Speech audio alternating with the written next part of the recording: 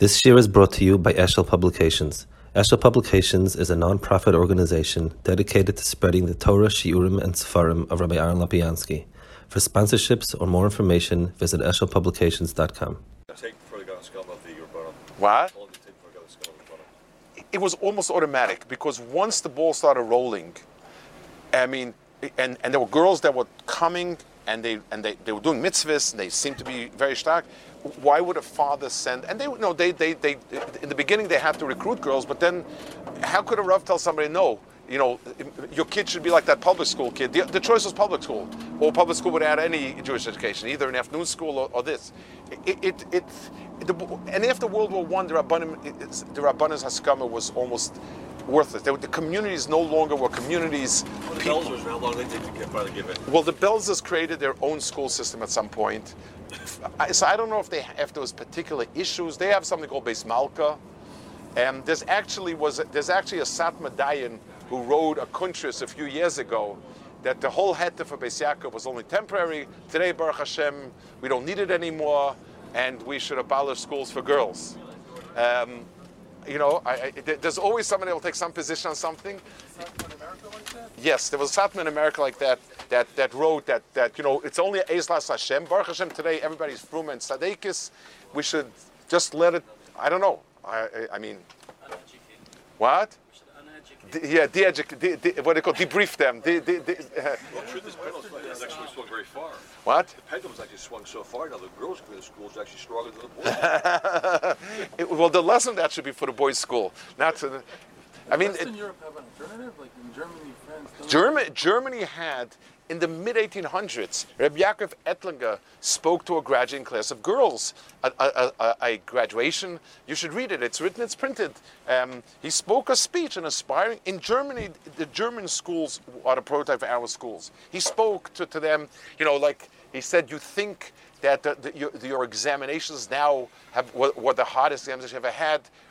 Welcome to life. Life is the hardest examination. I mean, it was like a typical. Germany was way ahead of the curve on that because that's where they were coming from. It was a modern world. Education was mandatory. People believed in it. So Germany was way ahead of the curve, but they were not taking any of it. They were not buying into it. The Munkacher writes about how terrible it is. He walked by a shul, and near the shul there were Beis Yaakov girls. They were having some sort of tefillah, and they were singing Rachmana litzlan. If their singing goes into the shul, then coalition. It was. And it spread to Lithuania also. What? The Beis Yaakov spread to Lithuania also. Yeah. Yes. In Lithuania. Well, let's explain something. No, not really.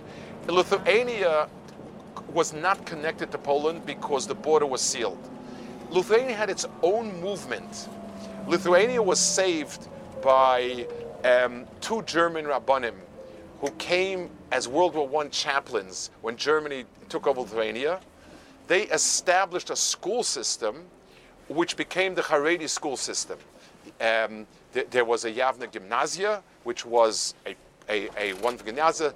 They had Chorev, which was a boys' school system. They had girls' system. They established a similar track in Lithuania.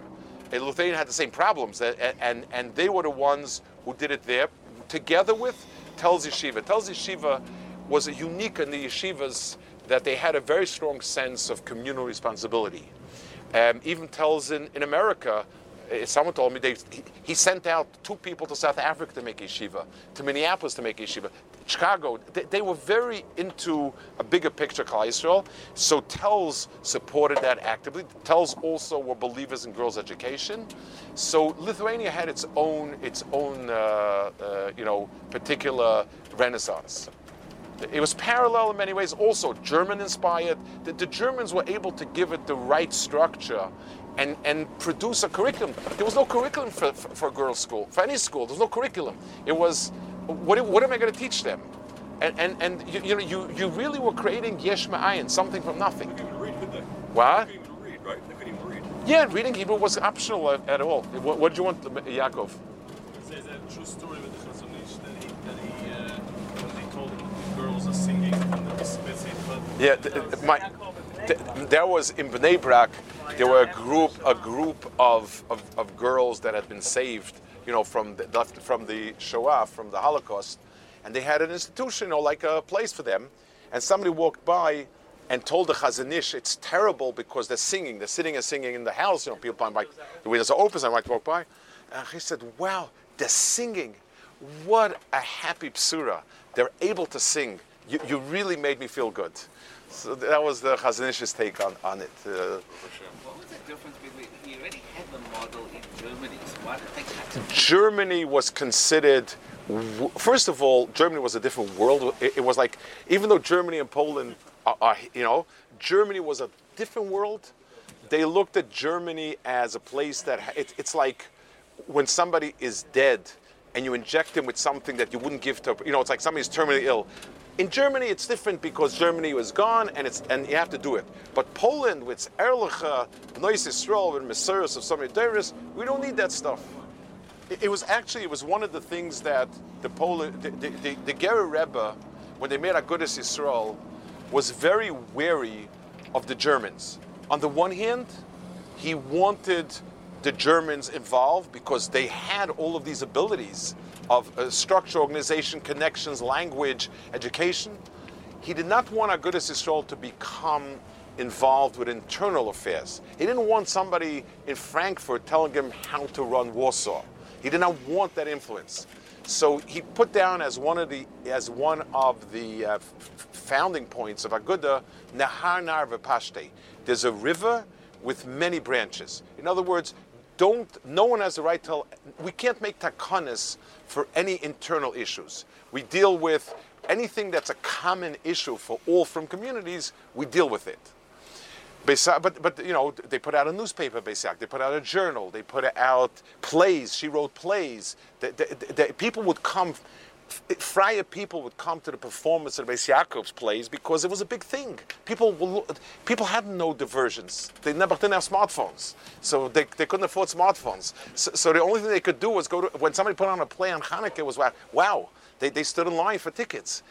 She had that sense. Was she married to Landau during those years? That she was Huh? all that? She was married last few years. We know nothing. She never writes about it. You have to imagine. I have no idea. I assume he was supportive, but it's one of the hidden. It's one of the mysteries we don't know, and that's that.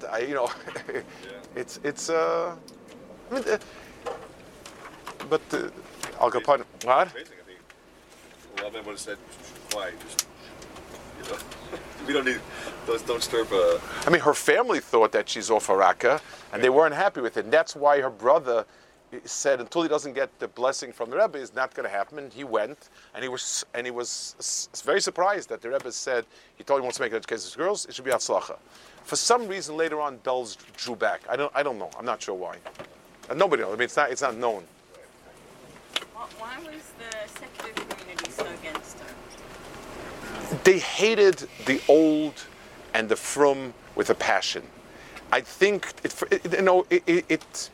it reminded them, it was like a red flag. It's just like for the Zionists in the early years of Israel, live and let live was not the motto. It was, we will uproot the old, destroy the old, and make new. And there was a lot of the modern was built on a hatred of the old. We must destroy it all and rebuild on the ashes. That was the attitude. So you're coming in to make more Rebbitzins here.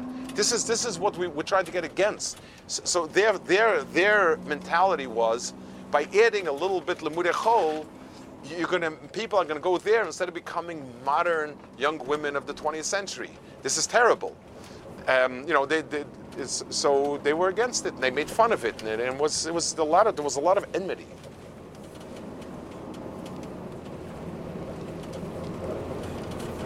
Rabbis or the Beis Yisrael? What? Which Gerer Rebbe was it? Avram Martha. No, and people have tainas that Aguda sort of, they were in charge of Beis Yaakov, and they basically ran it and everything like that. You're cutting us out. The truth was, they were the first ones in. They were also organized enough where they could do things. The literature were not organized. The Ger is a movement, and if the Rebbe says, "I want this done," 10 people will do it. There's nothing like it in our world. In our world, if if somebody says 10 people will have 10 different ways how to do it. It's a different world. But over there it's an army. And they were the ones that ran Aguda. And Beis Yaakov movement was all Aguda people. And who were Geras, there was a lot of Geras. Sharansky, the first seminary was Ger. Wolf in Bleirak, wasn't a Ger, it was German. Levine, Bunim Levine in Yerushalayim. They were Geras because Ger had that Masoris of establishing those schools. And, they went with it. It was King Kaplan, she was...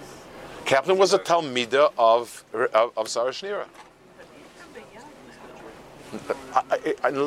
He had a Talmida Eitzel Sarah Schneera seminary. So that's what I don't understand. In Lithuania or in Prague or what? Vichna Kaplan she was Litvish, but she was in Poland, Lita. She was in Brisk, I think, or something like that. She was. My guess